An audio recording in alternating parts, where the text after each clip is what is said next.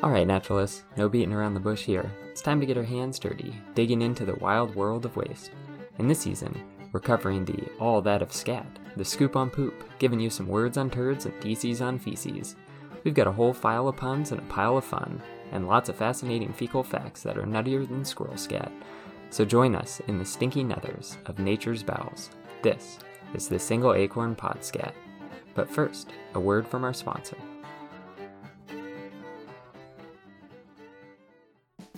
If coming out of hibernation has you feeling grizzled, the weight of your hair unbearable, let us take care of you at Bear-It-All Waxing.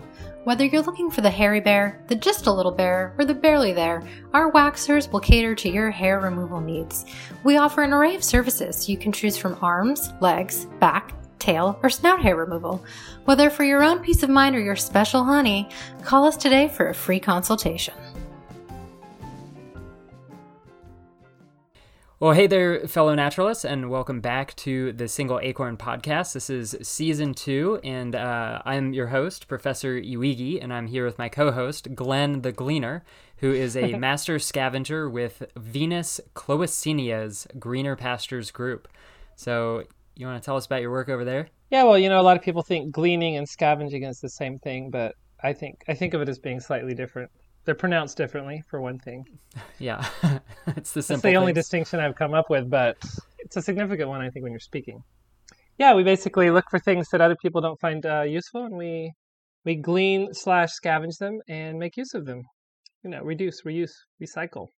Sometimes we sneak into people's houses and glean things like televisions and cash from wallets. But Other we don't really useless talk things. about that part of our business too much. Yeah. So cut that out from the podcast if you don't mind. I'm finding, Glenn, that you're involved in many nefarious Glenn the Gleaner. I have a dark endeavors. side, but I give at least 10% to charity.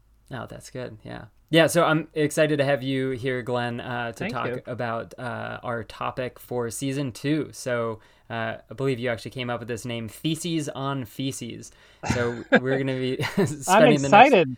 Yeah. Season number 2 is on number 2. Perfect. Yes, apropos. There's much I don't know about this topic. I want to throw that out there, but I'm interested to learn more. Yeah, I feel like I'm in the same boat too. So what we're going to do in the first episode of this season is we'll cover sort of an overview of poop, scat, frass, feces, whatever you want to call it. And then in subsequent episodes, we're going to look at the different ways that animals use poop that are more functional than just eliminating waste. So, Glenn, you want to start us off with maybe your favorite scat moment or story? I have a story. I don't know if it's my favorite because I may think of... There's so many, right? It's like choosing your favorite child. It struck me that I bet most people have some sort of poop-related story or feces-related story. But mine, as you may know, I have worked in the outdoor education industry in the past as an outdoor educator, and there's sort of a classic trick.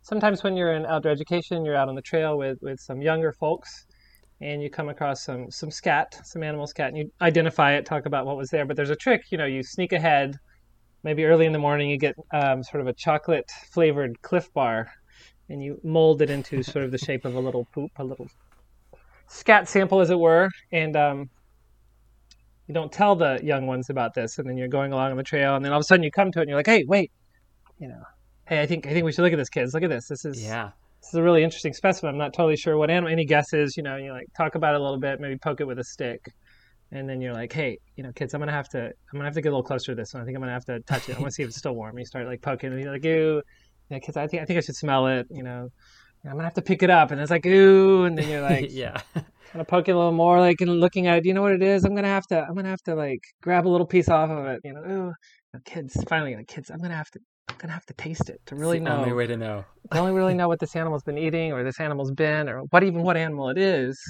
I'm gonna have to taste it. And you take the whole thing and just sort of stuff it in your mouth and eat it. And it's like gross. Then you tell them. It's funny, haha, but I told some friends about this, and they did it. And I guess they came back to me and they're like, hey, we did your trick, Glenn. Thanks a lot. 2 kids threw up right away when we did it.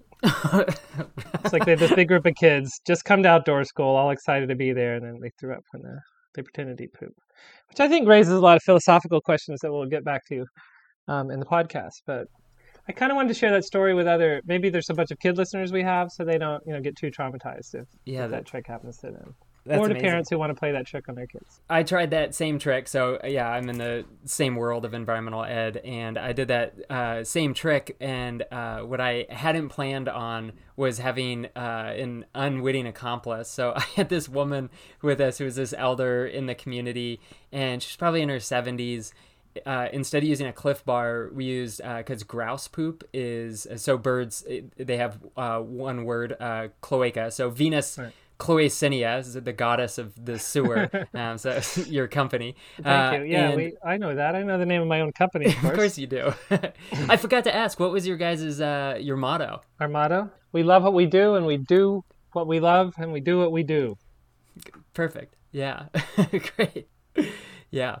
So birds have a cloaca, so they have one hole, which is their sewer, and it's for everything. And so their version of urine and feces come out of the same hole, and they have these, for grouse, they have so these hard little pellets that have this white dusting on the outside of them. Right, which like look a powdered sugar.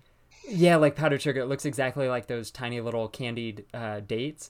And so I used those, and I was like, oh, I think this might be grouse, and we went through the whole thing and everything. And I was like, the only way to know is to eat it. And then, of course, that was my cue for myself to eat it. But then this elder, Jane, she was like, I'll eat it. And I was like, you don't have to. She's like, I'll eat it. And she got super into it.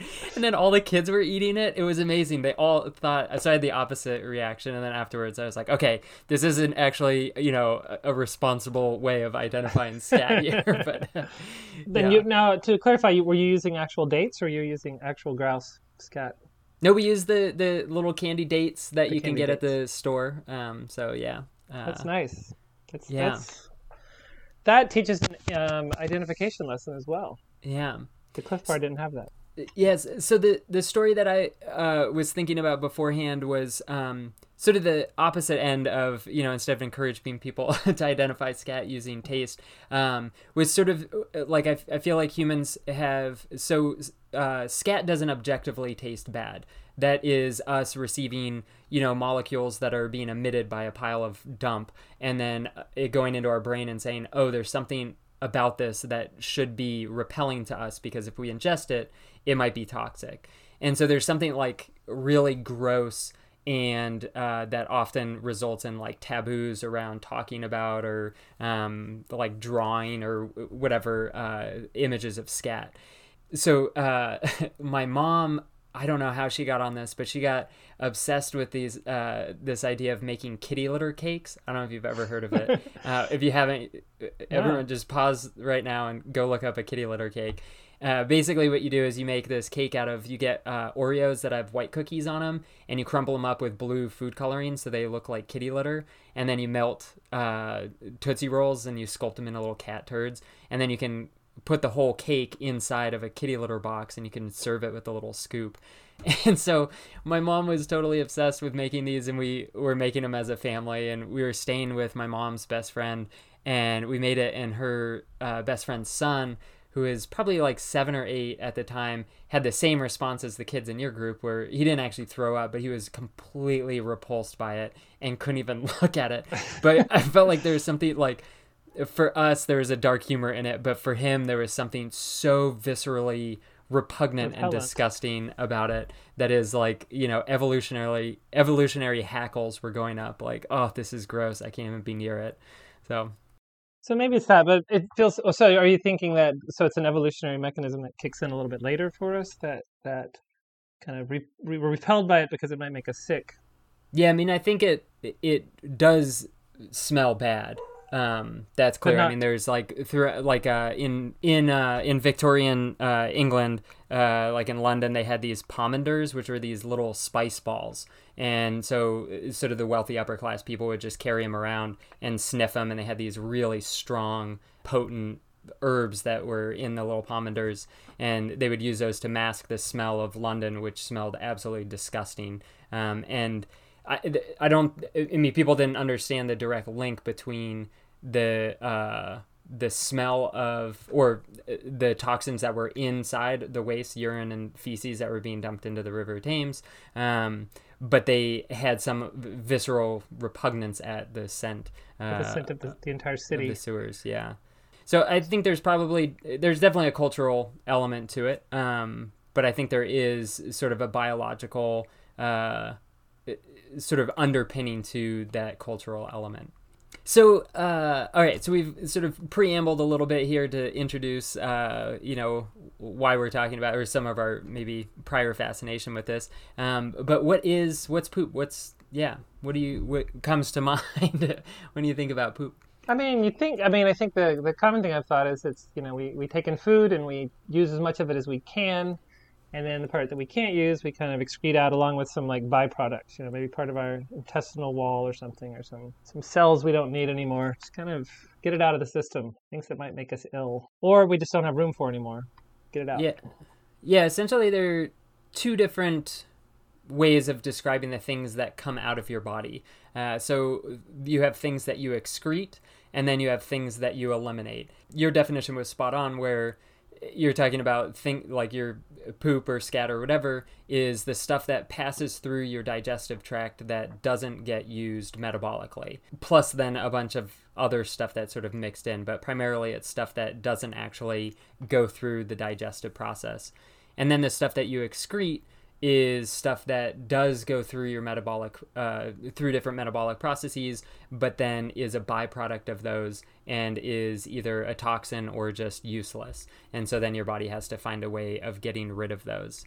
So both excretions and eliminations we'll talk about both of those today. And those could broadly fall under the category of waste. So yeah, stuff that's taken in that doesn't get used. So what would be some stuff that you take in your body that doesn't actually get used? I think the stereotype I have is like sort of fibrous husks, like when I eat a coconut whole, usually the husk kind of passes through. It's only the tender white center that I digest, which by the way, I don't recommend that. Yeah, that's another one of those like cultural things. It's not necessarily universally my family. Yeah, it's approved. Not a common thing. But we lived on an island when I was young.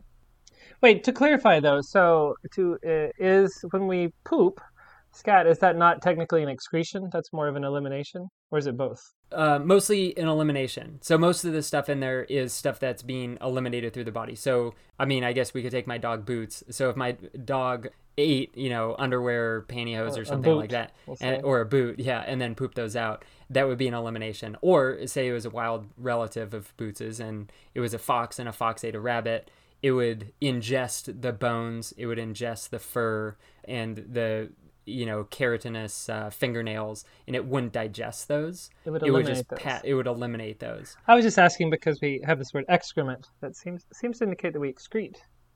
Yeah, definitely tied in. So excrement is a non-scientific way of. It's like a vernacular way. Yes, vernacular. Yeah.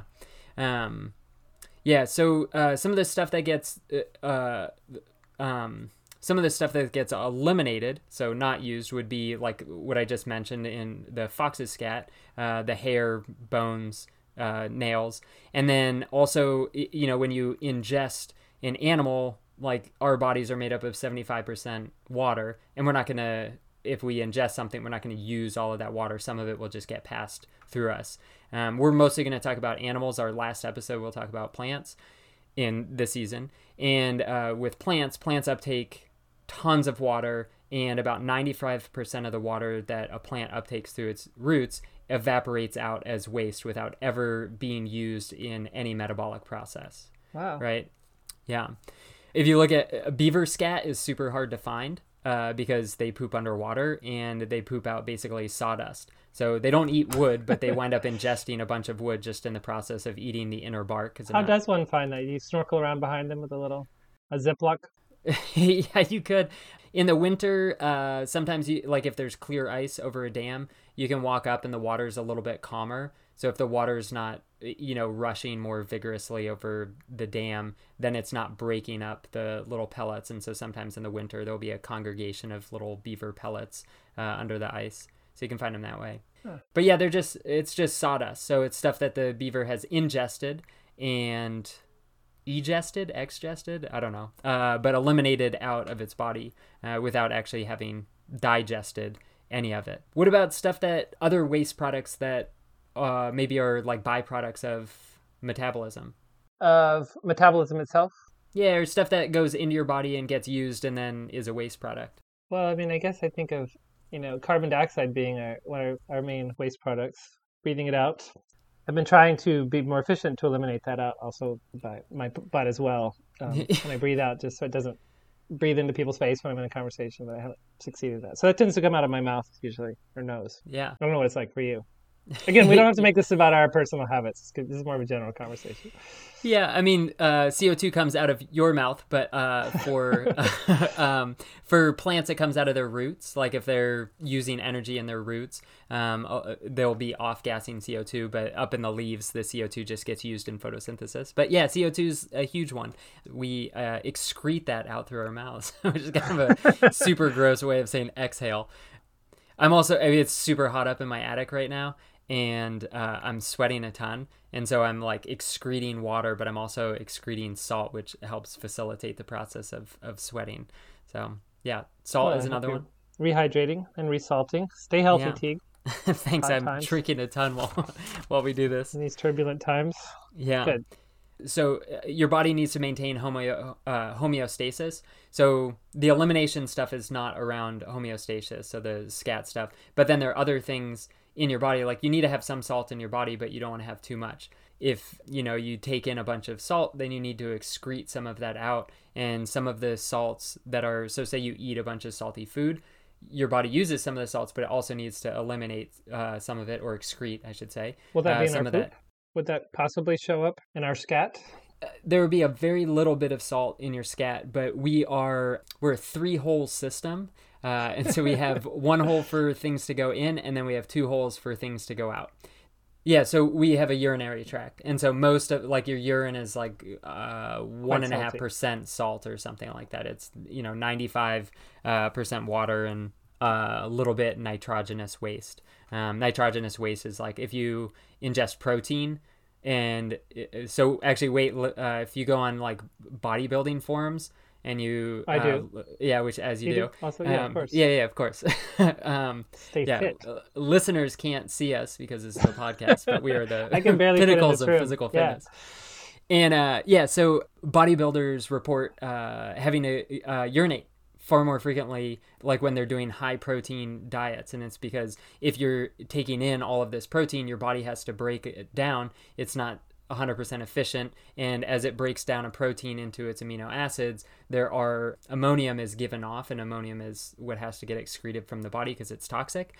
And so you have to pee more frequently the higher in protein your diet is. Which works out well if you're like a territorial carnivore and you eat nothing but meat. You have a bunch of really smelly ammonia that you have to pee that you can scent mark your territory. Make virtue of necessity. Yeah. As my grandmother would tell me when she would go pee in the yard. Yeah. Yeah. Was she scent marking? She scent marked a little bit when we lived on the island and ate coconuts. Did you ever read Oryx and Crake by Margaret Atwood? I have not, I don't think. I have some vague recollection of these sort of meathead humans or something that mark out the territory, and they just walk around the boundaries of their territory just peeing on the edges. It's like a bunch of meathead guys. Those are the Oryx or the Crakes? I don't remember. Maybe both. Okay. Yeah. It'll be in the show notes. Yeah, put that in the show notes for sure. Yeah, so basically the metabolic toxins that your body has to get rid of, so ammonium, carbon dioxide. For plants, they have to get rid of oxygen, which is toxic to plants, and then salts for animals, and then water, and then sometimes as a byproduct, not of the animal's digestive process, but of bacteria that live inside the animal would be methane. So there's the elimination hole, which is for pooping. And then there are a bunch of other holes, like we have sweat glands and stuff. And then we also have a urinary tract. So we have these 2 main holes for getting rid of excretions and elimination. So urinary tract and then the digestive tract. Keep them separate. That's our system a little bit. Yeah. And then birds, again, that cloaca, which means Latin for sewer, they have 1 hole for eliminating all of their waste together. But internally, the excretions So for birds, they pass fluids through their kidneys, and their kidneys produce what's called uric acid, which is this water insoluble thing that basically forms these crystals that form like a white paste. And that's why bird poop has that sort of white paste. But after it filters through the kidneys in birds, then it meets up with the intestinal tract of the digestive system, and then the two get merged and eliminated, like cars or merging washed on a out highway, together. in a sense. Like On cars one big merging, freeway. two Or big like jelly cars that merge and slam into together. Tributaries into a stream. Yeah. I think I would like to point out, just for the gender balance, gender awareness, that perhaps females among our species have an additional hole that deals with periodic waste and the elimination of babies. Yeah. That is true. We may have to find another way of. We may not be as expert in that particular topic as some others might be.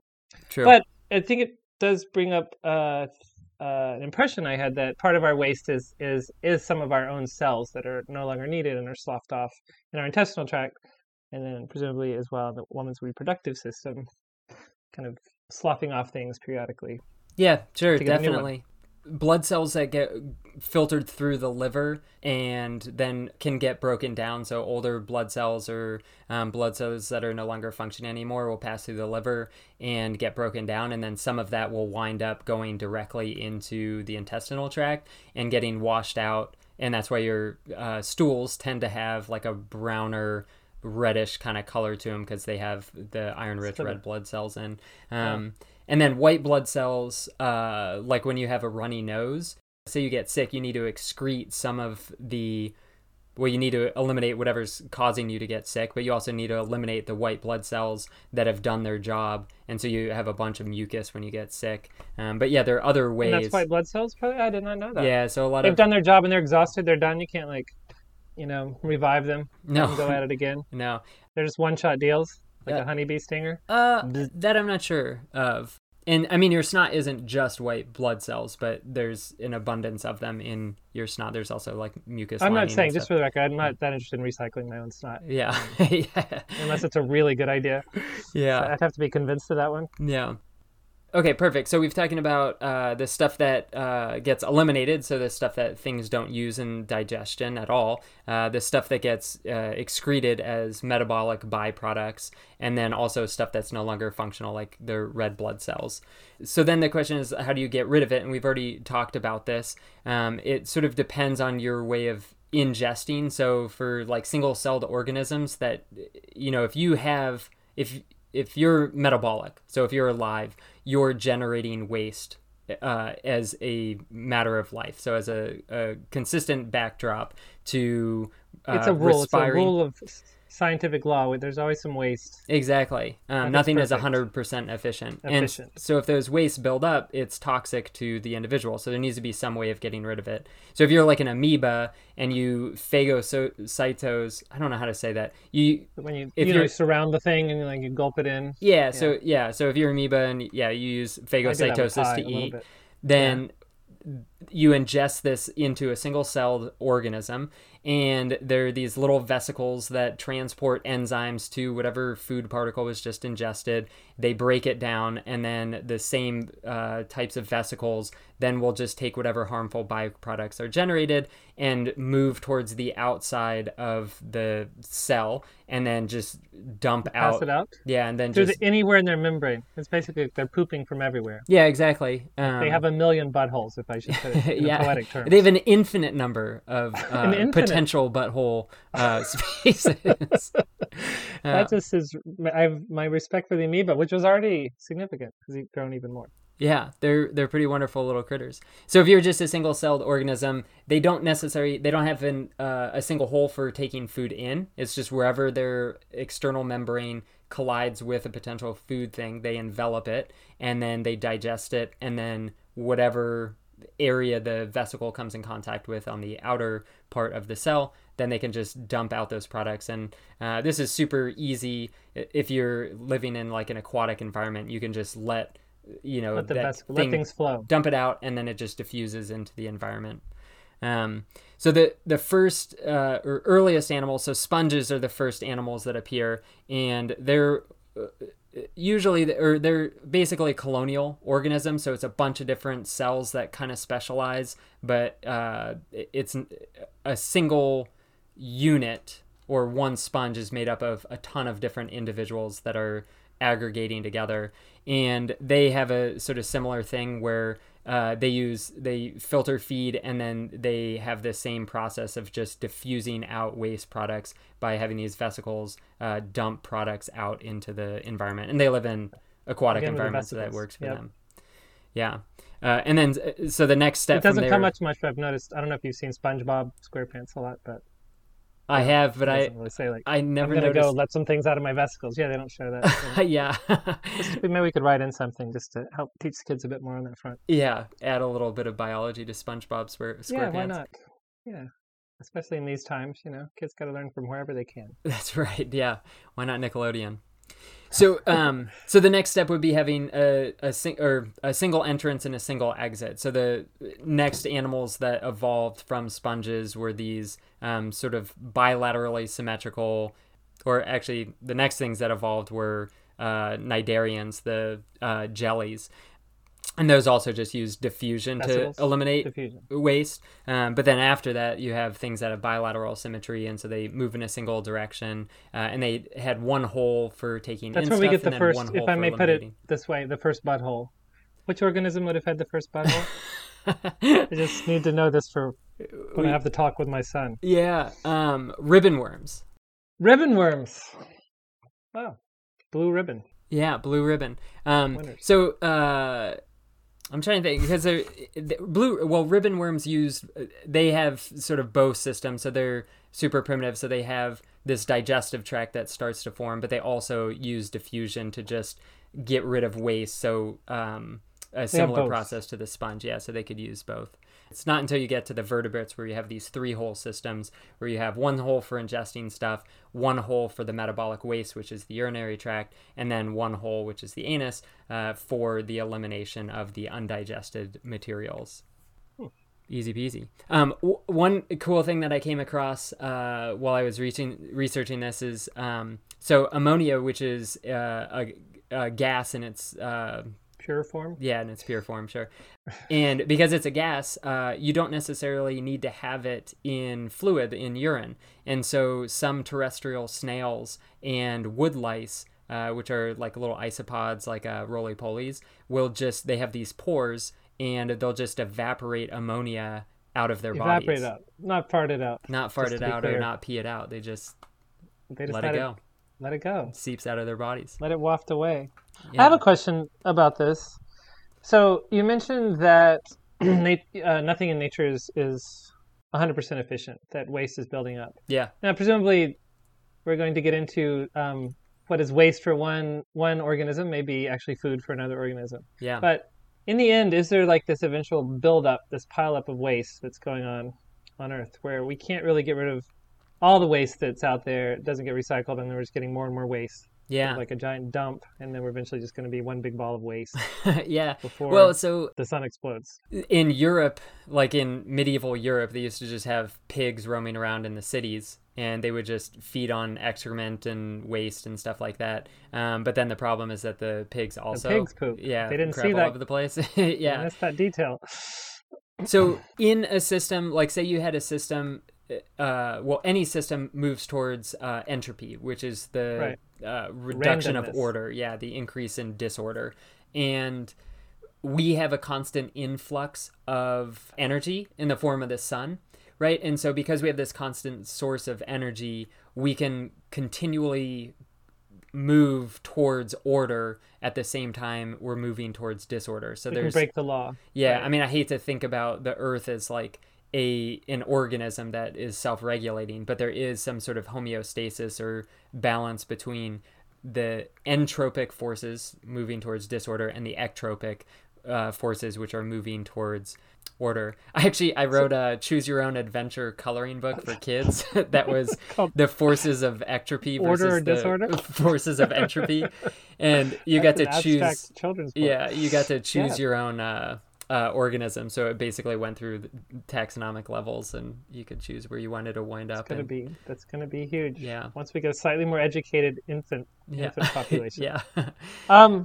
So the ocean, despite the fact that amoebas are releasing things through their vesicles apparently all the time, and jellies, just this constant flow of waste that we're somehow using the power of the sun.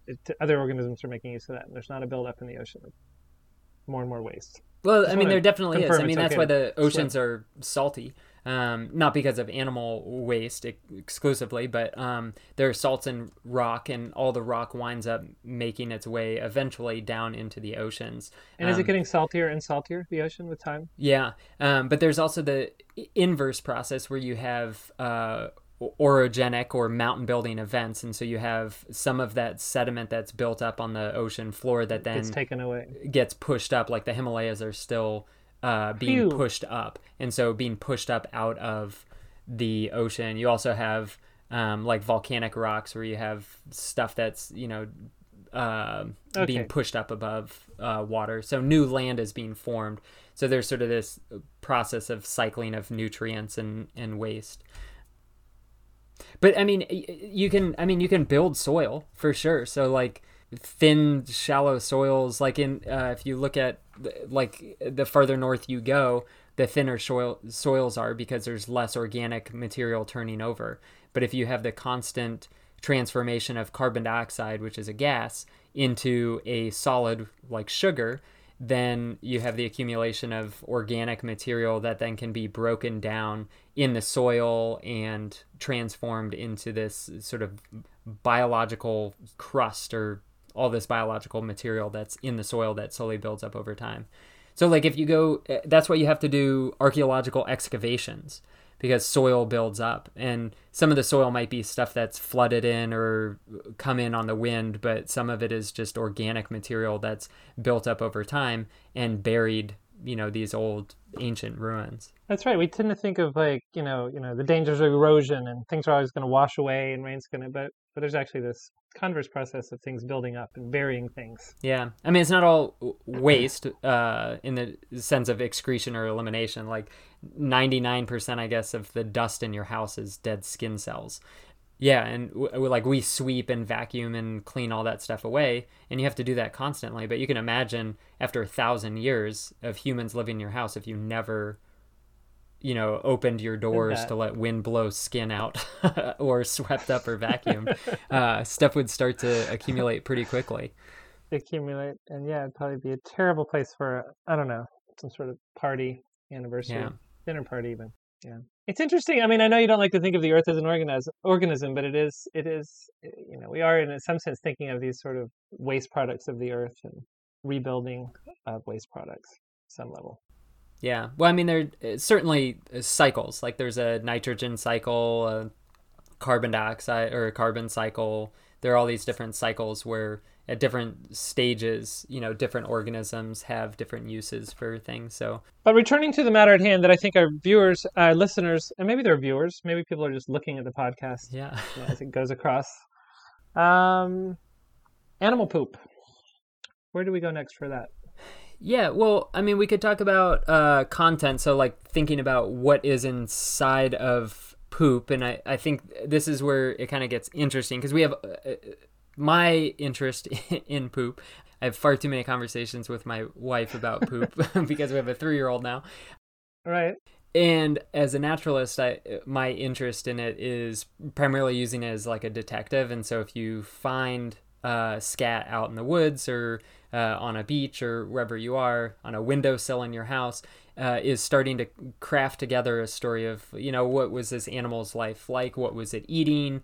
My dog can detect, male versus female for other dogs. And so how do animals interact with us and what can we tell? And so the first question that usually comes up, and like as you first start to think about tracking or using animal sign, is just identification. And so for identification of scat, you want to look at like what's the shape and the texture of it, and then also what are the contents of it and where's it located. And so we could, talk about those different things, for the rest of this. Sure. So Glenn, we'll just back up, and instead of me talking about it, let's talk about you. So when you're out in the woods, I'm sure, you whether it's a cliff bar you're looking at or an actual animal, scat, what do you look for, or what do you notice as some broad patterns of looking at scat in terms of what their shape is? Right. Well, again, so I have a much more rudimentary sense of this than an accomplished tracker such as maybe yourself. But one of the first things, is it a bunch of pellets, which is like one group of animals, or is it like sort of loggish a little bit, or is it twisted a little bit? In addition to what's inside, what you can see, or their hairs, or their berries. But definitely, the one major class would be the groups of pellets, which I believe are most often deer, rabbits, moose, and certain kinds of birds. Yeah, I mean, not quite as prominently, but also like sheep, goats definitely, horse to a certain degree, cows, ungulates, we might say. Yeah, and so what do those things all have in common? I guess they're all eating grasses and sort of cellulose type, rich, I'm guessing. Yes, plants. super fibrous diets. Fibrous. Yeah. So if you look at like the shape or even the texture, there's actually, for humans, there's a Bristol stool chart, and there's like I've seen that, the seven types of yeah. So there's 7 different categories, and for humans, the first category is like basically rabbit poop. So if you're super constipated, we have pellets. You have pellets, yeah. So it breaks down in these smaller little pellets, and things that are herbivores. If you're eating plants, it's easier to take an animal and convert it into an animal than it is to take a plant and convert it into an animal. And so things that are eating plants, it takes a lot more time to break down that vegetative matter inside the gut and transform it into biomass of the animal's body. If you're a rabbit and you take a bite of something, it has to spend, and also rabbits have really significantly longer digestive tracts than carnivores do. And so that grass with a bunch of other grass, or my blueberries, whatever is going through the rabbit's digestive tract, stays in there for a long time. The first part of the digestive tract, the small intestine, which in humans is like 20 feet long, and as it passes through the small intestines, there are all these digestive enzymes that are in there that are further breaking down it's called chyme. Bacteria, right? Do they have bacteria? Yeah, and they have bacteria, bacteria. And some of it gets pumped into a cecum. We're going to talk about rabbit digestion in detail. In the 3rd episode in the series. But as it passes through the small intestine, and then it gets to the long intestine. For humans, it's about 5 feet long, so it's shorter. And in the first part, it's further getting broken down, but mostly nutrients are getting absorbed into the small intestines. And then once that chyme, which is the little chunk of food, enters into the large intestine, then water is getting absorbed from what becomes the fecal mass. And so the longer that the material, whatever is passing through, the drier is it in gets, there, the drier, the more water gets absorbed out of it. So by the time it gets to the end of the rabbit's gut, it's been in the rabbit's gut for a long period of time, and then it forms these little pellets. So you can kind of imagine, like, say you have like an avalanche and a rock fractures off the wall. It's going to be jagged and sharp and have all these rough ends. And then if it makes its way into a river and it spends a long time in that river, keeps tumbling, it polishes it, rounds it off. It gets rounded off. So that's part of the process of when it dries out, it breaks into smaller pieces, but it also gets rounded as it gets pushed through it's called peristalsis, the sort of rhythmic pulsing of the muscles along the intestines. Partly time. How long in a rabbit? I mean, how long would it stay in there? Like a blade of grass. Time it goes in. Could it be days? That's a good question. I try to find research on how long it takes for different animals to have something pass through their digestive tract. For humans, it's really well studied. Weirdly enough, I found that for females, it's about 2.5 days that it would be the transit time, the full transit time for like all parts of food for something to pass through. And then for men, it's 1.9 days. 1.9. So it's shorter for men than women for some reason. But I couldn't find good information on the transit time for my grandmother, who maybe this was a scientific impulse, but I sort of swallowed a quarter by mistake. I won't go into how that happened in high school. And she became very fascinated, and I think she was worried it was going to stay in me, and I don't know what, block something, lead to my death. So she would systematically look through my, my waist, and she eventually found it. It was almost exactly 2 days later, and she put it in an envelope, and it said, Glenetta, and in, and it had a date, and out, and it was 2 days later. I still remember the 2 days. Cool. That's yeah. It's good to know. So experiment. It might have been 1.9 days. I don't really. She didn't keep fractions. Yeah, so I mean, I guess if you accidentally swallowed a ring or something, you don't have to just constantly check your scat the first day. You could wait 2 days. Yeah, that's the kind of useful information for our listeners. Yeah, definitely. Keep people coming back. Yeah. But yeah, so with so herbivores that have that, scat or food material that stays inside their digestive tract for longer, they have a much more pellety type of stool than a carnivore. But also, I mentioned horses and horses and cows, and they're not very pellety. They're not very pellety, and both of them, like cows in particular, ruminants have the 4-chambered stomachs, and so mostly what is passing through the digestive tract, the lower part of the digestive tract, is like a sludge of bacteria that they're digesting rather than the vegetative material that they ingest. They're letting the bacteria break it down. And so they have some fiber in their diet, but a lot of it is, they're just more efficient. So a lot of that has already gotten broken down by bacteria. So it doesn't, the digested material doesn't spend as long in the intestines in cows as it does in rabbits or deer, goats. Because they are more efficient. They have all these stomachs would help kill bacteria. Yeah. That's the way I think of it. Yeah. And then if you look at like carnivores, which have these sort of ropey, they don't have the pellety ones. So they're carnivores, so they're mostly eating other animals. So their digestive tracts don't have to be nearly as long. Stuff passes through much quicker.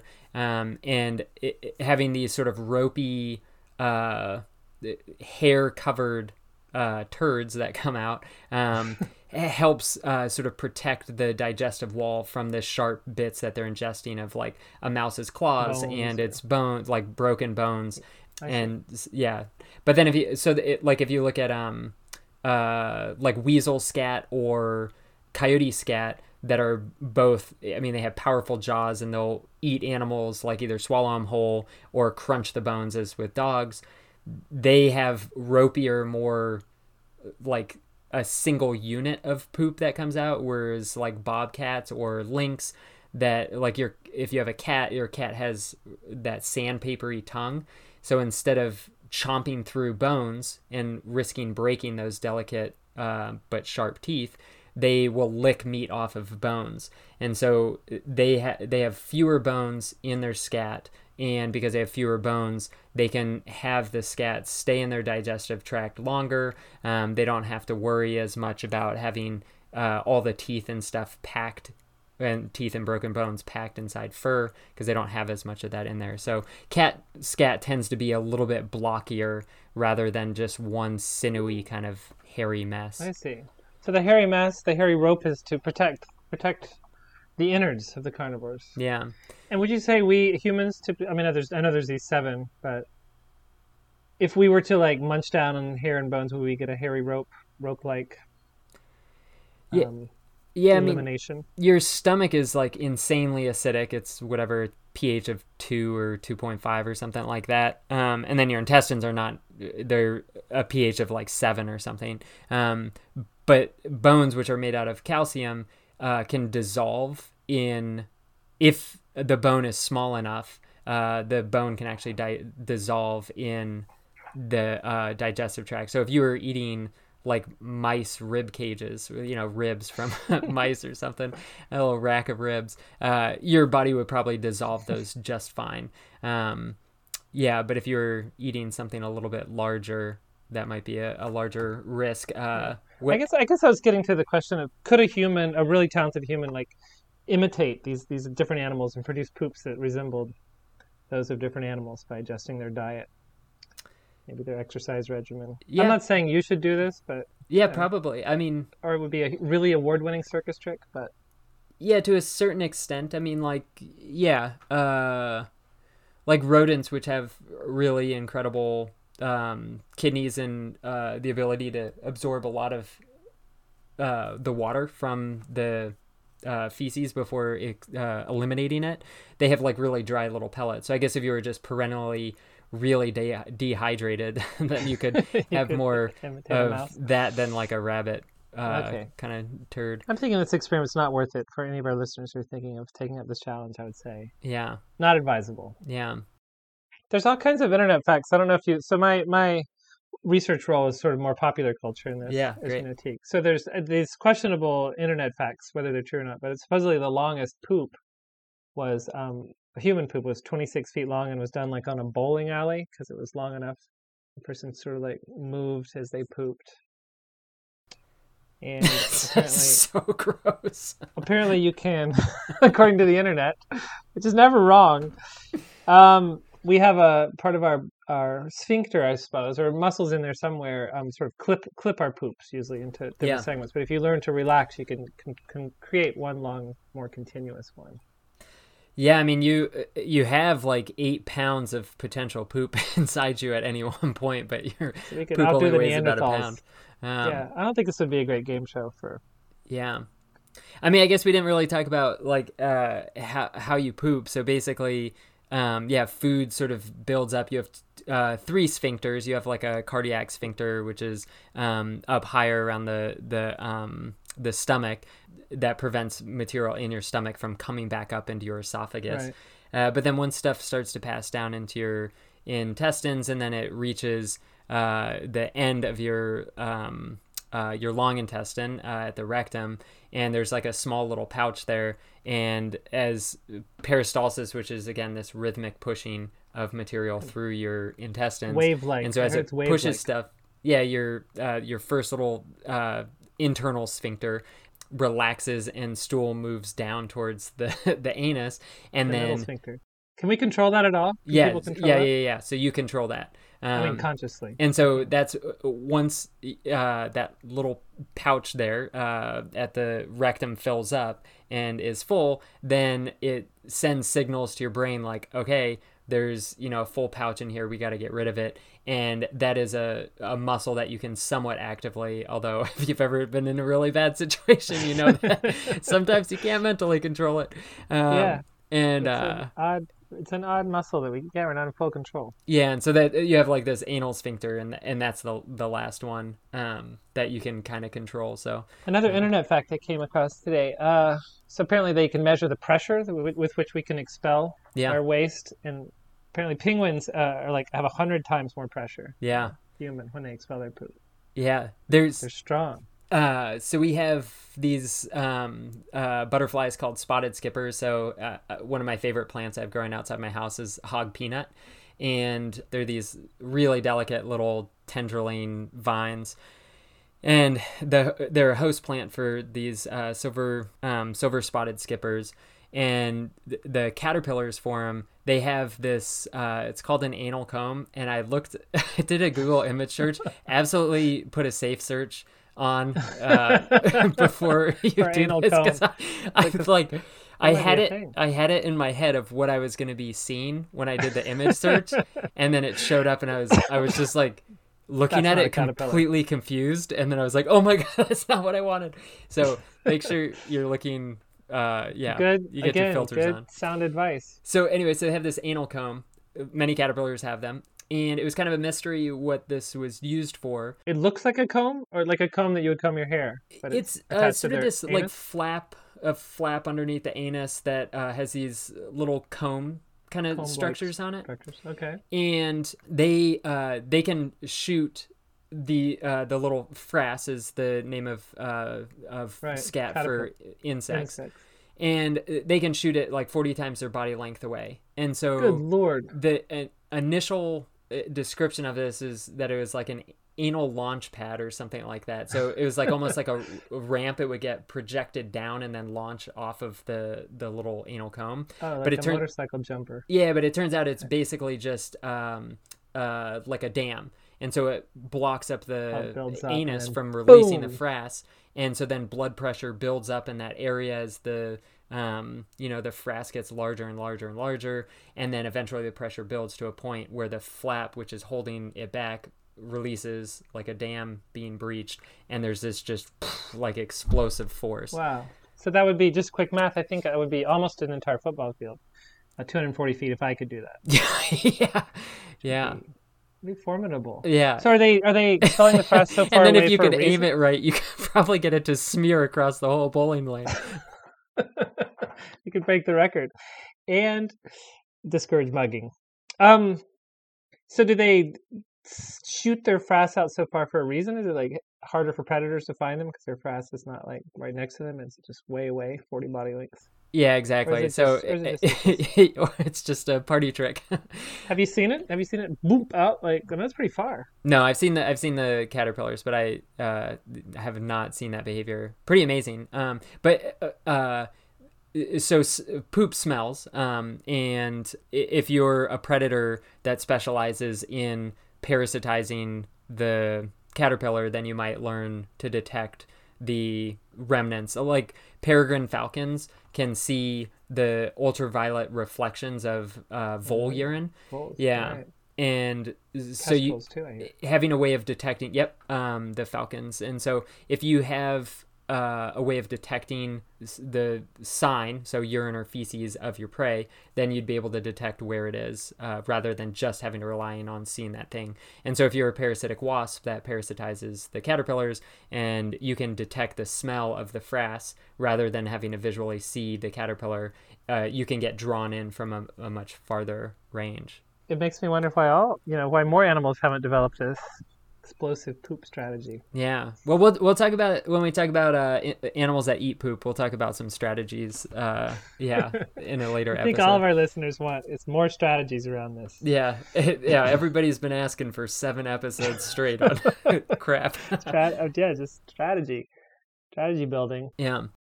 So I guess maybe the last thing that we could talk about is just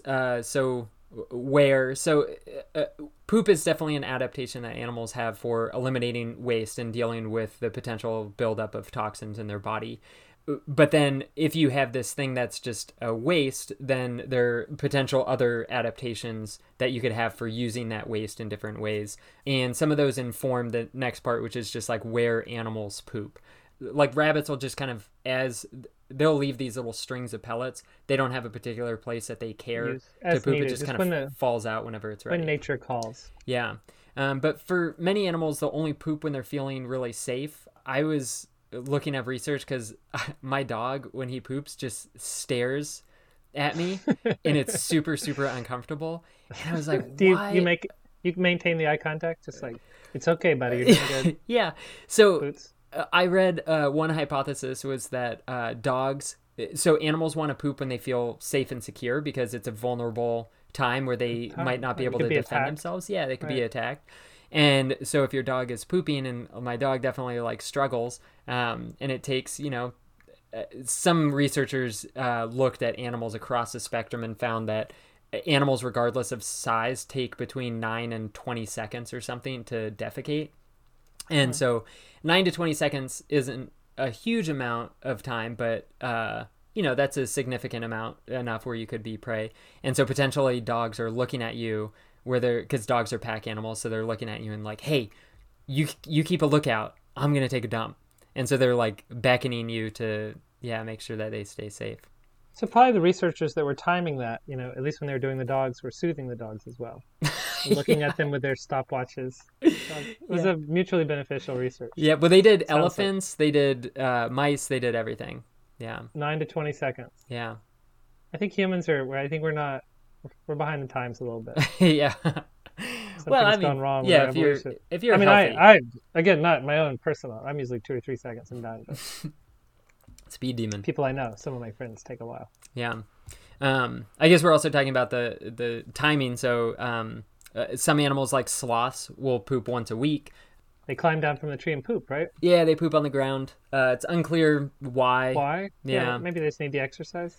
Yeah, it could be for the exercise. One possible thing is they feed up in the trees, and so if they have to climb down a tree and walk across the ground to go to another tree, and so there's the possibility that if they poop at the base of a tree that they're feeding on, they mark it as their territory and go, "Hey, other sloths, either I'm like a receptive female or I'm feeding here.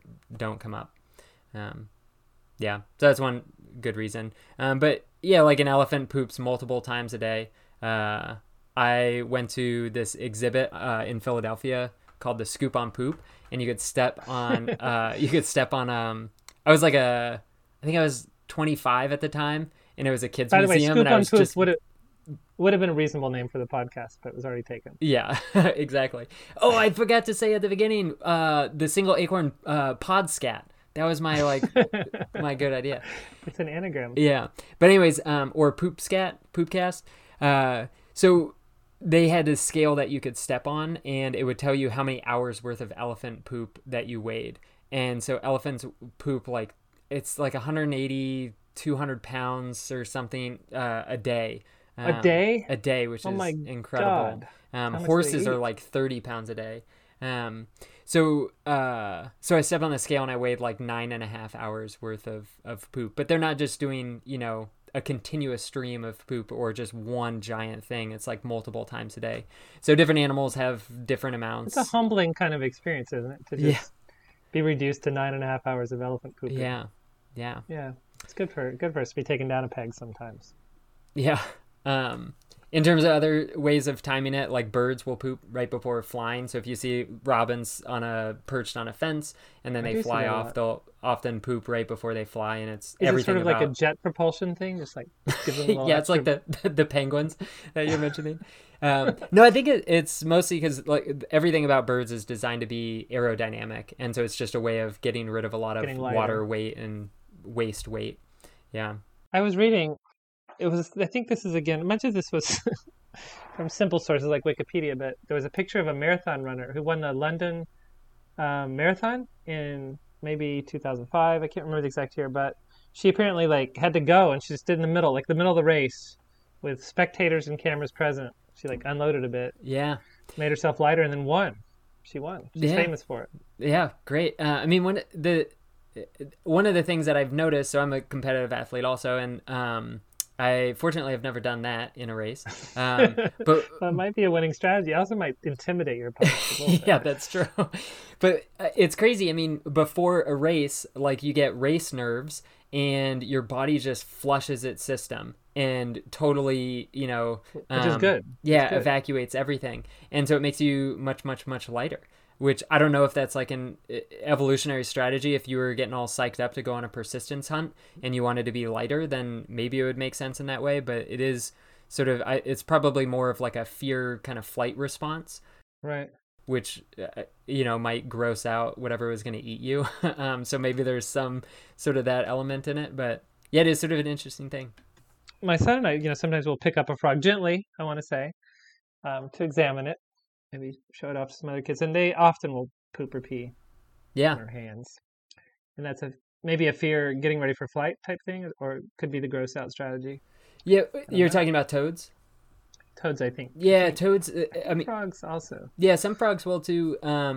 But toads definitely do it. They have those little kidney bean shaped glands on the back of their heads or necks or whatever that is, and those are the parotid glands. They produce a toxin, so their urine is somewhat noxious. And so it's a defensive thing that they do. Yeah. That'd be another reason for timing. Yeah. When under attack. Yeah. So we'll be getting to where in next podcast, because I do know there are some animals that just tend to poop in the same place over and over. Yeah. And I find that I want to know more about that. I always poop in the same toilet. A little latrine, there's various animals that do that, I believe. Yeah, latrine animals. There are different reasons for doing that. Scent marking, like if you have a small home range and you always poop in the same place, it becomes a sort of stack that accretes over time that becomes an obvious visual marker. So that might be one reason. Raccoons, which are habitual animals and will often spend multiple nights in a row. It's the weirdest thing. It's always on like the side of a tree facing away from water. And so they'll like climb down and then they'll poop at the base of this tree in the same spot like day after day after day. It's really strange. And they'll typically just spend a week or two there, and then they'll move on? Yeah, it depends on what time of year. So we also didn't really talk about seasonal fluctuations, but as diet changes, the stool consistency will change. But yeah, it depends on the time of the year. In the breeding season, the males tend to be much more vagrants, wandering from territory to territory, looking for breeding females. So it depends a little bit, but yeah, they're latrine animals. Hippopotamuses are big time latrine animals, and when they poop, they like projectile poop and their tail swishes back and forth, and then it like sprays all over, and then they stamp their feet in it. So then they walk away from the latrine. It creates this horrible reeking trail. So it's like marking out where their territory is. So usually latrine animals are animals that are, marking their territory. And again, my grandmother, who taught me a lot, don't walk behind a hippopotamus with your mouth open, she said. We never understood that proverb until now. Until now. I think I'm going to just amend that to don't walk behind a hippopotamus after hearing that story. Yeah, that's great. Yeah. Maybe we'll end there. So that's sort of like an introduction to what Scat is in like a rambling, sort of meandering way. And then over the next few episodes, we're going to talk about some of the adaptations that animals have to move beyond just eliminating waste, and how you turn a waste product into something that's super useful. So stick around and learn more than you ever wanted to. I feel like we were dropping the nuggets of wisdom tonight, sort of like a rabbit might, just here and there, but not a fully, perfect pattern to our droppings. Yeah, well, hopefully I've left a lot for our listeners to digest, and ugh, I'm looking forward to the rest of this. There's going to be so much wordplay possible also. That's great. Cool. All right. Well, until next time. Yeah, I'm Teague. Thank you, Teague. I'm Glenn. Thanks for listening. Yep. Bye. Hey there, naturalists. Thanks for lending us your ears. There's nothing that makes us happier than chatting about Scat for an hour. Except, well, of course, knowing that you're picking up what we're putting down. So if you're digging the podcast, remember to subscribe, and don't forget to leave us a review on your favorite podcast app. Reviews help us get the word out. And be sure to head over to crowspath.org/podcast for archived episodes and lots of natural history content. Alright, well, that's it for now. We'll see you next time on the Single Acorn Podscat.